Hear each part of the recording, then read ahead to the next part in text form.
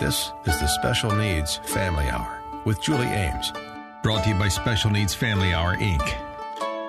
For the next hour, we'll be discussing the particular challenges and real-life solutions for families with special needs. If you found us, please know that you are not alone. To find out more, go to specialneedsfamilyhour.com. Now, here is your host, Julie Ames, on AM 860, The Answer. Thanks for listening today to the Special Needs Family Hour. I'm Julie Ames on AM 860, The Answer. Our show is dedicated to helping those parents and caregivers who are caring for special people. The theme of the show is the essay Welcome to Holland by Emily Pearl Kingsley. Kingsley describes the experience of raising a child with a disability.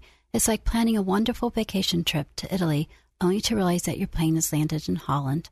Holland isn't a bad place. It's just a different place. So you must go out, buy a new guidebook, learn a whole new language, and meet a whole new group of people you would never have met. Holland is a code word for living life with those with disabilities. My hope and prayer is that the challenges we all face in Holland will make us better people. It has been an interesting time for us in Holland. Our oldest two daughters, Maria and Christina, are on the autism spectrum and have intellectual disabilities. Our youngest daughter, Anna, is a typical teenager who is in college. Christina is doing much better after her emergency visit to the hospital. She has epilepsy, and we are in the process of adjusting her medication at this point in time.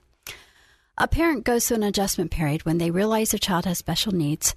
They experience grief and move on to acceptance. It is at that point that they acquire new dreams for their child. The goal is for your child to have a contented life. And it took us a while to figure the contented life part out, but that was really the word for it. This includes the following: teaching them the difference between right and wrong, helping them to become as independent as possible. It is important to have something meaningful to do every day in order to provide a sense of accomplishment. It is also important for them to have a sense of community, to include friends, fun, and faith. Faith can be what brings them happiness. Ultimately, for those individuals with special needs, a contented life is contingent on having a safe place to live and services to provide help in the areas where an individual has deficits.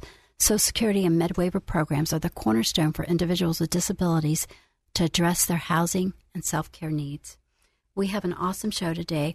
Our guests are Liz Montefu, the founder of Montefu Consulting, and Patti Rendon of Rendon Support Services. Liz has been guiding individuals through the rough waters of Social Security for over 30 years. She is experienced in benefit coordination. Patti Rendon has over 23 years of experience in Med-Waiver support coordination. They're going to be answering questions from listeners about SSI benefits and Med-Waiver services. I'm Julie Ames, and you're listening to the Special Needs Family Hour on AM 860 The Answer. Please stay with us. We will be right back.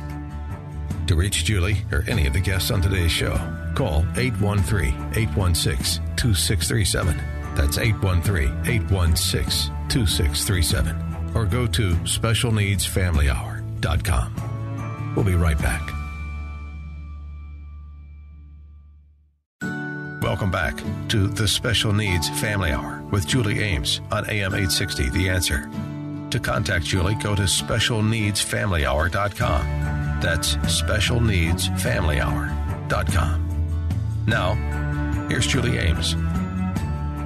I'm Julie Ames, and you're listening to the Special Needs Family Hour on AM 860 The Answer. I'm here with Liz Montefu, founder of Montefu Consulting, and Patti Rendon of Rendon Support Services.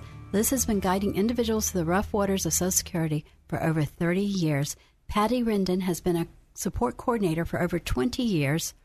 Hi, Liz and Patti. Can you please tell our audience a little bit about your background and how you got involved in the areas that you're in? Why don't we start with you, Liz? Sure. Thanks, Julie, for having me today. I have been working with individuals who are disabled for over 30 years, like you said. Yes. Began my career in workers' compensation, actually, as a claims adjuster. And after a decade or so of that, it kind of morphed into helping those in the Social Security system rather than in the very litigious workers' comp field. So I've been helping folks in the corporate world as well as in my own firm for the last 11 years who are in need of filing or doing an appeal to a claim where they've been denied already for those benefits. So very much enjoy helping individuals and families, one family at a time, fight for those benefits that they so desperately need. Yes, and explain to them how that you represent them instead of a lawyer representing them. Right. You don't have to be an attorney under the Social Security system to represent folks because it's an administrative law system. So the judges that we go before are administrative law judges. We do have to be tested by Social Security, which I've taken that test and keep up with CEUs each year. So they are confident that we're aware of the laws and the changes and how to apply those to each case. So they should call you before a lawyer. That's right. Well, and then our other guest is Patti Rendon, and the other area that parents have to be concerned about is Med-Waiver support coordination. Can you please tell the audience a little bit about your background and what you do? Yes, thank you so much for having me. I have been a Med-Waiver support coordinator for 23 years in the Tampa area. I began my career out in San Francisco as a job coach and a travel specialist, helping individuals get to and from their jobs. I came to the Tampa area in Pinellas County, in which I continue working with support employment and supported living and case management. I then became coordinator and working directly with individuals on the Medicaid waiver here in the state of Florida back in 1997. So it's been a long road, and it's always an ever-changing field. Yes, and having visited with Patti and taking 3 pages of notes after visiting with her, I realized how much I don't know. So I am so thrilled that both of you are here today. Of course, Liz, I think this is your 3rd or 4th show, and this is really a follow-up to the show that we did with Liz on getting Social Security benefits for those from 18 to 24. Yes. So what we've done is we have listeners who have called in, and we're going to start with those questions related to Social Security. All right. So our first call is from someone named Kevin, I believe. Yeah, hi, Julie. My name's Kevin. I am currently 62 years old. I'm the father of 2 beautiful daughters, and both are under the age of 25, and they're both disabled. My question for you is, should I try to get my Social Security benefits for my daughters now, or should I wait? Thank you very much. And this is a question for Liz. Yes, that's an excellent question. Under the Social Security regulations, individuals who are disabled prior to age 22 are eligible for what's called the Disabled Adult Child Benefit.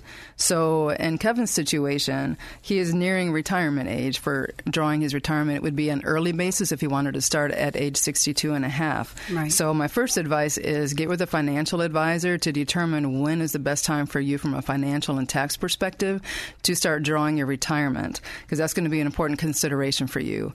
But your daughters will be eligible to draw on your record once you begin receiving that retirement benefit, as long as they can prove their disability began before age 22. Right, but what I don't understand about that, does that affect Kevin's Social Security? Oh, his own payment? Yes. That would not be affected. It's like an auxiliary benefit is what they call it. So there's a primary benefit amount that goes to the individual who is the wage earner on that record, and there's an auxiliary benefit available to dependents or others who may draw off that record. Wow, that's amazing. That really is an amazing benefit. Right. Well, the same thing is true for a regular Social Security claim for someone who's between the age of 18 and 64 who's filing for a claim. If you have minor children who are under age 18 when you're awarded disability, again, you get your primary benefit amount for yourself as the worker who's paid into the system, and then your dependents can receive an auxiliary benefit until they reach the age of 18 or 19 if they're still in school. Okay, now if Kevin passes away, what happens? Do the girls still receive that benefit? Yes, because that benefit is available to disabled adult children if their parents are deceased, disabled, or on retirement. Oh, my. So it's in any 3 of those scenarios. Wow. Amazing. Why don't we go to the next question? I believe this one is from Mary. Hi, my name is Mary. I have done some reading online about Social Security disability benefits and SSI benefits, but I'm confused as to which benefit I might be eligible for. Can you explain the differences between these types of benefits? Yes, that is such a great question and a very common area of confusion. The best thing to remember is Social Security disability benefit can be compared to Social Security retirement benefit, and that it is based upon your payment into the Social Security system via your paychecks. So when you work and they deduct that money that goes straight into the system, that is to make you eligible for the Social Security disability benefit and the retirement benefit. SSI is actually called Supplemental Security Income. It is a federal program, but each state administers it a little bit differently. But it is available to folks who do not have enough quarters that they have earned into Social Security to qualify for those benefits. Maybe, for example, if you're a mom who decided to stay home with your kids and raise your kids and you don't have a work history over the last 10 years, then you would file for SSI benefit should you become disabled at some point. Now, there's also financial criteria that must be met in order for you to qualify for SSI. It's a very stringent threshold to be means tested. So for a family, for example, $3,000 in income and assets is all you're allowed to have in order to qualify for that benefit. So it's a pretty stringent threshold. But the SSI is also a supplement for people who may have a work history where they have lower earnings that would make them eligible for a lower benefit under the Social Security disability program. Maybe you'll only get $500 a month, let's say, through your Social Security. You can file for SSI and get an additional benefit from SSI to get you up to that maximum benefit level for this year, which is $771 a month. So that way you're having a minimum at least of $771 per month coming in between the two benefit programs. So you could qualify for both, or you could qualify for one or the other depending on your work history and your current income and resources. Okay. Yeah, the medical standard for each of those programs is identical. So from a medical standpoint and functional standpoint, the process is the same. It's the financial aspects and the work history that differentiate the two. Okay, differentiate SSI and SSI for disabilities. Exactly. Got it. Okay, awesome. And our next question is from Hannah. Hi, my name is Deirdre. I have a child who is turning 18 years old next year, and he has never been able to hold a job due to disabilities that were diagnosed when he was younger. He couldn't receive SSI benefits as a child because our family made too much money. Once he turns 18, what benefits should we be looking at for him besides SSI? Thank you. All right. Liz. Yes, that's an excellent question. And that's an example of a situation where the family had too much in income and resources to let him qualify as a child for SSI benefits. So now that he's 18, he's an independent adult living in someone else's household. So in addition to filing for SSI, I would recommend that he pursue food stamps. Yes. That would give them some assistance there. And the disabled adult child benefit, once the disability has been proven to begin before age 22, would also be open to him if either of the parents, again, were on retirement or on disability or deceased. Okay, so all right. So what we're talking about is he can qualify for SSI, and then if one of his parents they're retired, based on that parent's retirement, or they've passed away. Correct. A child can receive the disability part of the parent's retirement. Correct. And depending on what that monthly benefit is, the SSI may or may not continue. So it would all be dependent on what that parent's monthly payment would be in order for that child to receive it. So for a family to claim that, they're not going to come out worse. They're not going to come out with less money if they go to claim that. No. Okay, and then the food stamp process, how does that work? Because usually when a family goes in and claims SSI, they say it's to help pay for food and shelter. So how does the food stamp work with the SSI? Right. Again, he would be an adult living in another adult's household. So as an adult with no resources, he would qualify for the program under food stamps and meet those criteria, assuming he had no other assets to his name, trust funds or anything like that. But yeah, the food stamps is there. The SSI is there to be used for the person who's disabled. Right. But food stamps is certainly an adjunct benefit that can be applied for and should be applied for when the eligibility requirements are met, just to help the family and help the individual. Food stamps, is that like coupons? How does that work? Right. It's there's an electronic version. They also have the coupon version for those that aren't able to do the electronic version. I'm not familiar specifically exactly with how they do it now this year, but I know I've seen clients that have had each the electronic method with a card as well as the vouchers that have been used. So basically they just go to any grocery store? There you can see most grocery stores will post on their windows whether or not they accept that program, and then online you can get a list of items that are eligible to be bought using that particular service and benefit. Okay, and do they still call it food stamps? It has various Or different they change other the names. names? Food stamps is the most commonly known Got that I'm it. familiar with. Okay, all right. Well, on to the next question. Hi, I'm Hannah. I am 21 years old, and I'm currently receiving SSI benefits. Can I work and still receive SSI? All right, Liz. Yes, that's a great question. And the easy answer is yes, you can. However, there will be an impact to the benefit. There'll be an offset taken for any earnings that you have directly against that monthly benefit. And SSI will check with you each month to determine what income you have coming in and whether or not you're going to still qualify month to month for that benefit. So my recommendation to folks is, yes, if you need to have money coming in from wages, just be careful how many hours you're working. As long as you're receiving a dollar's worth of SSI each month, you will still retain your Medicaid eligibility. But because the benefit's only $771 per month maximum, the offset will take that benefit amount down pretty quickly, depending on how many hours you're working. Oh, my. Interesting. I had never thought that they would, if they no longer had SSI at all, that they would not have their Medicaid. Right. Well, the Medicaid eligibility that is associated with SSI remains active as long as the beneficiary is receiving at least a dollar's worth of SSI each month. Once that stops, then you have to qualify for Medicaid under a different part of the program. Okay. Interesting. Mm-hmm. All right. Why don't we take a break there, and then when we come back, we're going to have some questions related to Med-Waiver. I'm Julie Ames, and you're listening to the Special Needs Family Hour on AM 860 The Answer. I'm here with Liz Montefu and Patti Rendon. Both are experts in the respective fields of Social Security and Med-Waiver. They're answering questions from listeners about SSI benefits and Med-Waiver services. To reach Julie or any of the guests on today's show, call 813-816-2637. That's 813-816-2637. Or go to specialneedsfamilyhour.com. We'll be right back. Welcome back to the Special Needs Family Hour with Julie Ames on AM 860 The Answer. To contact Julie, go to specialneedsfamilyhour.com. That's specialneedsfamilyhour.com. Now, here's Julie Ames. I'm Julie Ames, and you're listening to the Special Needs Family Hour on AM 860 The Answer. I'm here with Liz Montefu and Patti Rendon. Both are experts in the respective fields of Social Security benefits and Med-Waiver services. They are answering questions from listeners about SSI and Med-Waiver.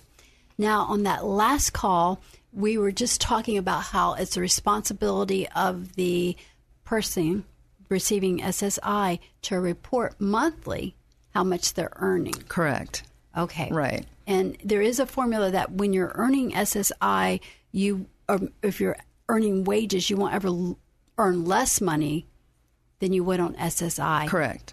However, but there will be the offset that brings the benefit amount down as the wage amount goes up. Right. So as long as you're earning $1 of SSI, you still qualify for Medicaid. Correct. Yeah, okay. But you're right. It is important. The individual who's receiving the benefit, the onus is on them to report to Social Security any income that they have, and that goes for SSI recipients as well as Social Security disability recipients that are trying to go back to work. So it is your responsibility. Social Security will eventually catch up with you and look at your Social Security number and determine that you have earnings, and then you're in an overpayment situation months down the road that you don't want to be in. Right, because they want their money back. Exactly. And they're going to deduct it from your SSI paycheck. Correct. Right. Yes. So better to put the kibosh on that and report it yourself each month. Okay. All right. Now our next caller, we'll see. Hi, this is Liv, and I'm calling because my daughter is 17 years old and is in special education programs at her high school. I've tried filing for SSI benefits for her, but she was denied because they said we didn't have adequate evidence to prove her claim. I submitted records from the school and from her doctors. What else can we do to prove her claim? Thank you. Okay. That's a great question. And we went over this a little bit more in more detail in the last show that we did. But yes, the medical records and educational records are the foundation for any claim for a child that's filing for SSI. But great evidence that you can also obtain to support that would be statements from family members and friends who observe the functional issues that you have with your child, whether it be physical, cognitive, whatever it might be. Same thing with therapists or case managers that might work with that child. Anyone, if they're in an after-school program, anyone who may be in authority over them in that program that can provide a statement just with regard to day-to-day functioning is really going to be an important piece of evidence. Okay. Wow. All right. Now we are going to start our questions related to Med-Waiver, and Patti Rendon is the expert. So she is going to be answering these questions for us today.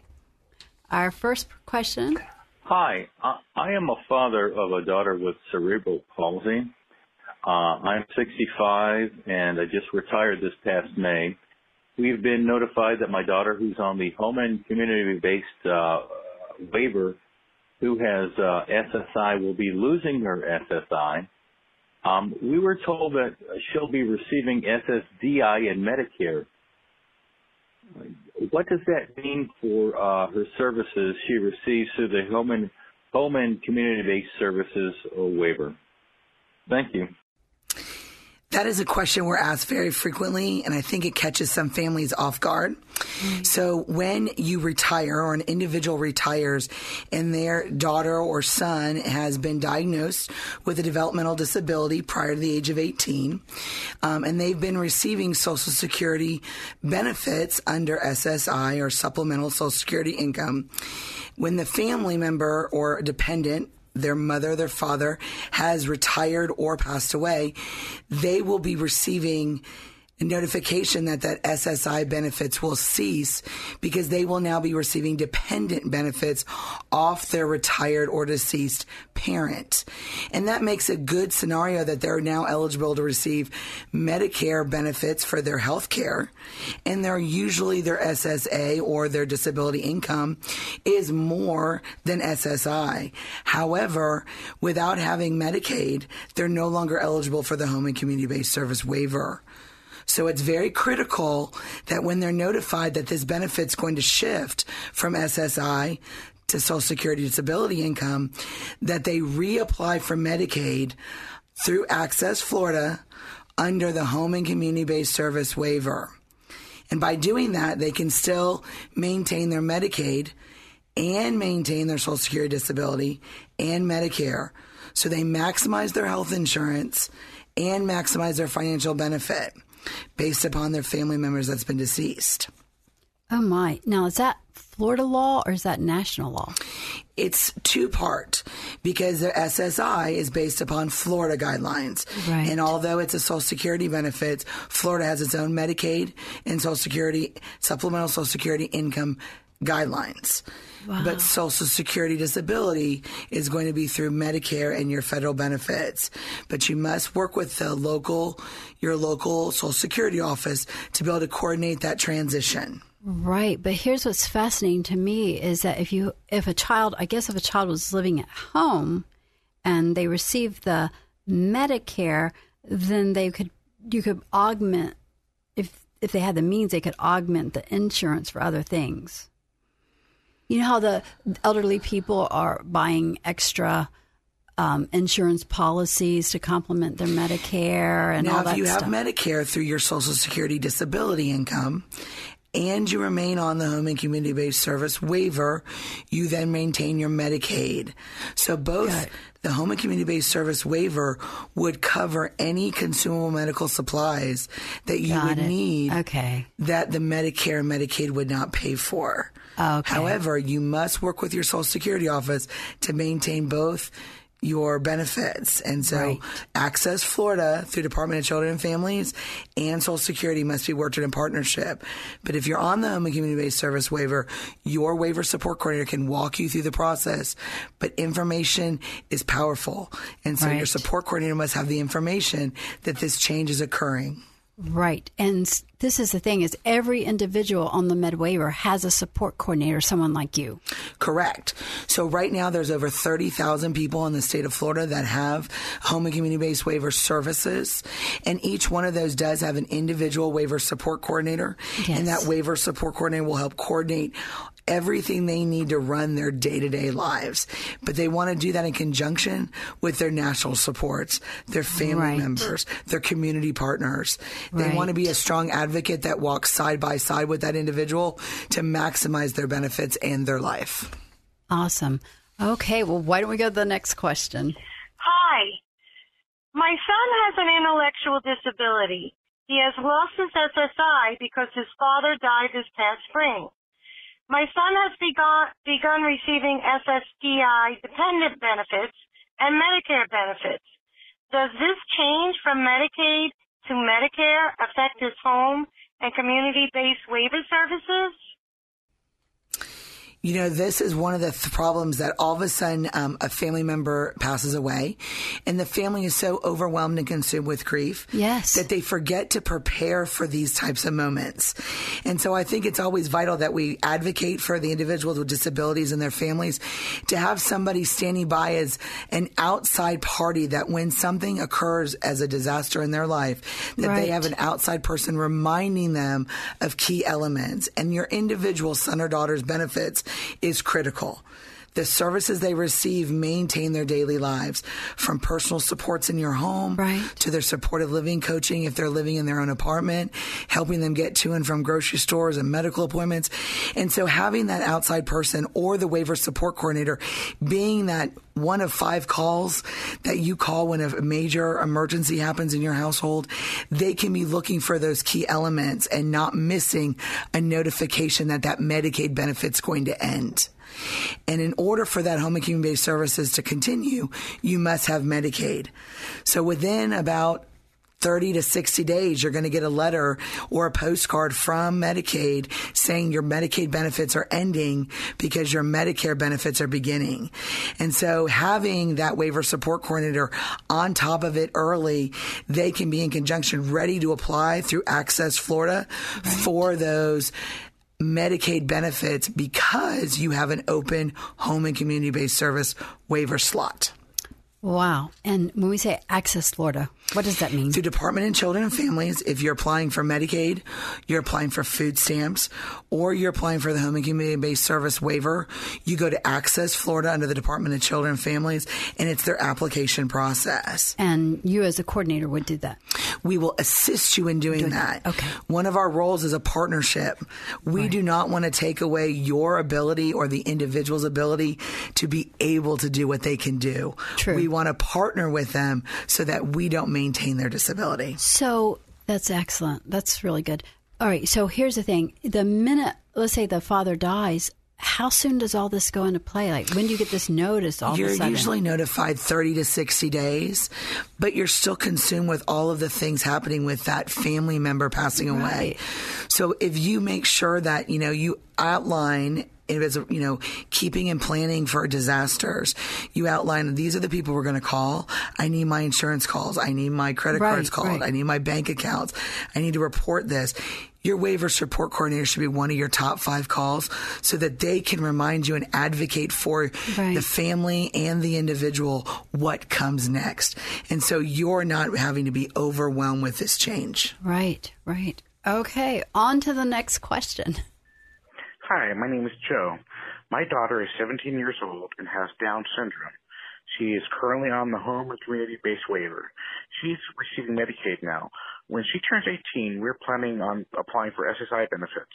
Will her benefits and services change once she's receiving SSI? That is an ever-evolving topic. Any child or children that turn 18 comes with pitfalls, and one of those pitfalls is changing of benefits. So you're eligible for Medicaid in various different ways, and children under the age of 18 that are not receiving supplemental Social Security income are receiving Medicaid because they have been enrolled under the Home and Community-Based Service waiver, and with that enrollment comes Medicaid benefits. They become eligible based on their disability and their need for services to maintain and live in the community. But once they receive SSI benefits or supplemental Social Security benefits, their Medicaid will change. And so they no longer will be eligible based on their waiver slot, but they'll be based upon the fact that they're receiving the supplemental Social Security income. So it's a shift in their eligibility. The benefits itself will not change. And as long as they maintain Medicaid, then their home and community-based service waiver is still approved. Okay, and usually you don't apply for SSI until your child turns 18, but in this situation, what do they do?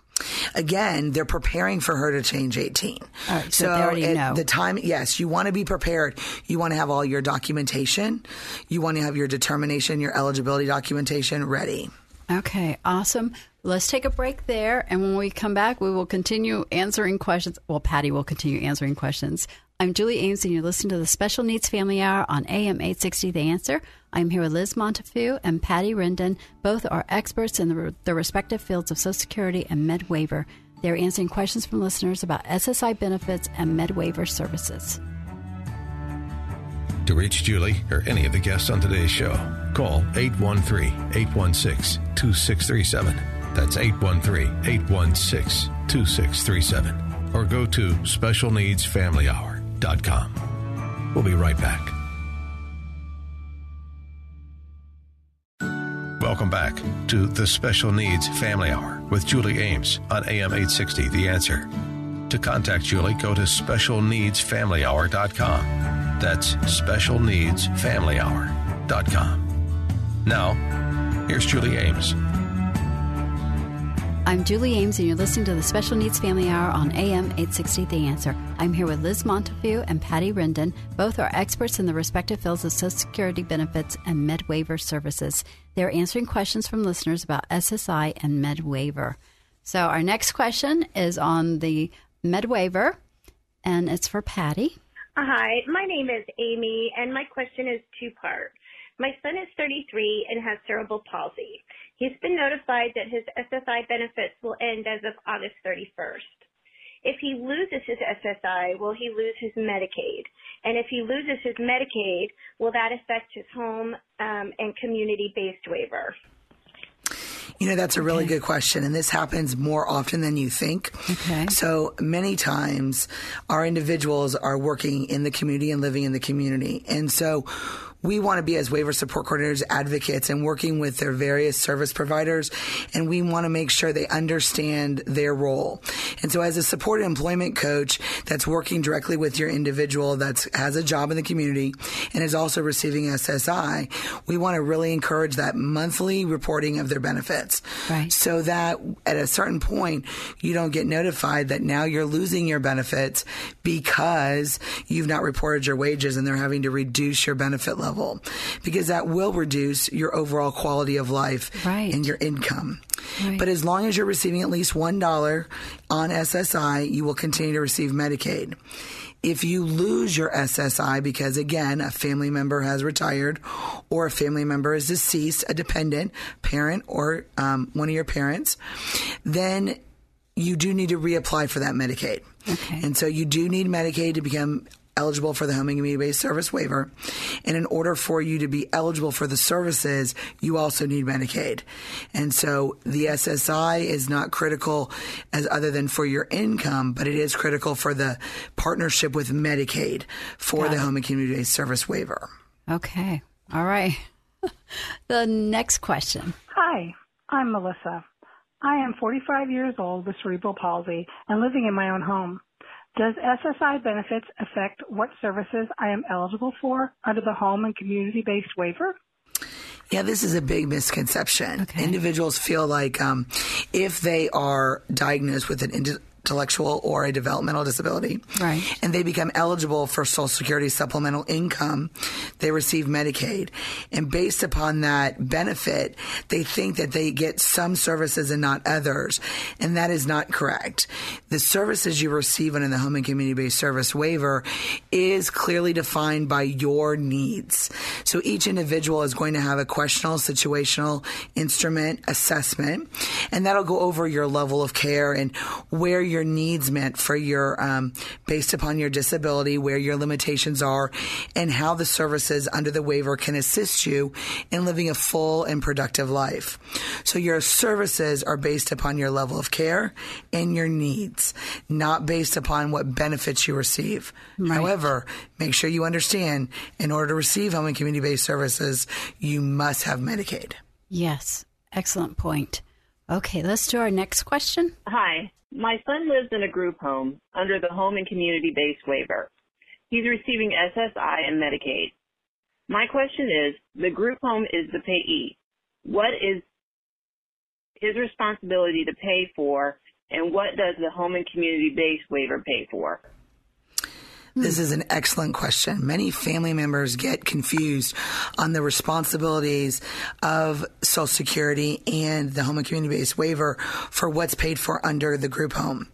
So if the group home is the payee for the Social Security benefit, right, they are responsible to report what that money went for. They're responsible to keep receipts, and they're responsible to report what those wages that were used for throughout the year on an annual basis to Social Security.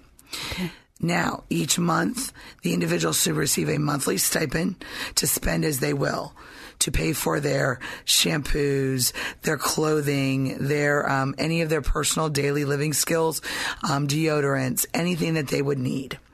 Then they have a room and board that comes out of that Social Security, and that is the same no matter who you are living in the group home.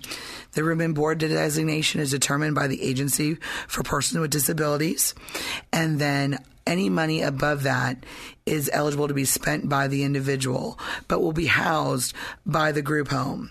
But it must be separate from any of the group home's personal accounts. Each individual must have their own accounts, and it must be separate. You cannot commingle funds in a group home with each other. Each individual's funds must be accounted for all the time. And the waiver support coordinator should be going in there on a quarterly basis to monitor those funds and know what those funds are being spent for. But that does not affect their services. Their services will be paid through the home and community-based service waiver. Oh, my. So there are two, basically you have two funds. You have the funds that the group home deals with, and then the individual that lives there has their own account. No. So when your SSI comes in, your SSI should go into your pot of money. Okay. In your pot, whatever that is, in your account. Right. Take it out of that account should be your room and board, directly paid to the group home. Okay. Then you should get a monthly allowance that comes out of that. And then you have excess money above that that's part of your Social Security. All of that must be accounted for from the payee to Social Security. But that only pays for your personal items, your activities. It doesn't pay for your food. It doesn't pay for the electric in a group home. That's what the community-based waiver pays for. The community-based waiver pays what they call a residential habilitation rate. And that's what they pay the group home to provide direct training on skills to work towards the goals that you've defined in your individual personalized support plan. Awesome. All right, let's take a break there. I'm Julie Ames, and you're listening to the Special Needs Family Hour on AM 860, The Answer. I'm here with Liz Montefu and Patti Rendon. Both are experts in the respective fields of Social Security and Med-Waiver, and they are answering questions today for listeners. We'll be right back.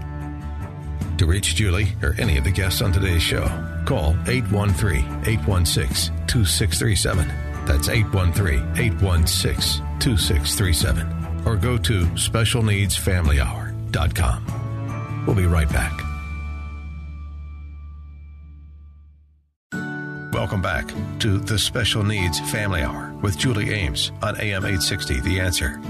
To contact Julie, go to specialneedsfamilyhour.com. That's specialneedsfamilyhour.com. Now, here's Julie Ames. I'm Julie Ames, and you're listening to the Special Needs Family Hour on AM 860, The Answer. I'm here with Liz Montefu and Patti Rendon. Both are experts in the respective fields of Social Security benefits and Med-Waiver services. They are answering questions from listeners about SSI and Med-Waiver. And we have our last question of the day, and it's for Patti about Med-Waiver. Hi, I have a question. My daughter is 38 and has SSA and Medicare. She has Medicaid due to her developmental disability and her slot on the home community-based waiver. Do we as her payee have to report anything to Social Security every year? in order for the services under the home and community-based waiver to continue? Now, that question is kind of two-part. Right. Because as a payee, you are responsible for being accountable for what her benefits were paid for and what those were used for. So, yes, you do need to make an accounting on an annual basis of what that Social Security benefit paid for. But as far as her waiver services go, because she's receiving Social Security disability income and Medicare, then her Medicaid is determined based upon her eligibility for the home and community-based service waiver. And on an annual basis, the individual will be sent a notice of review. And so they have to review on an annual basis that they are still eligible for the home and community-based waiver so that their Medicaid continues.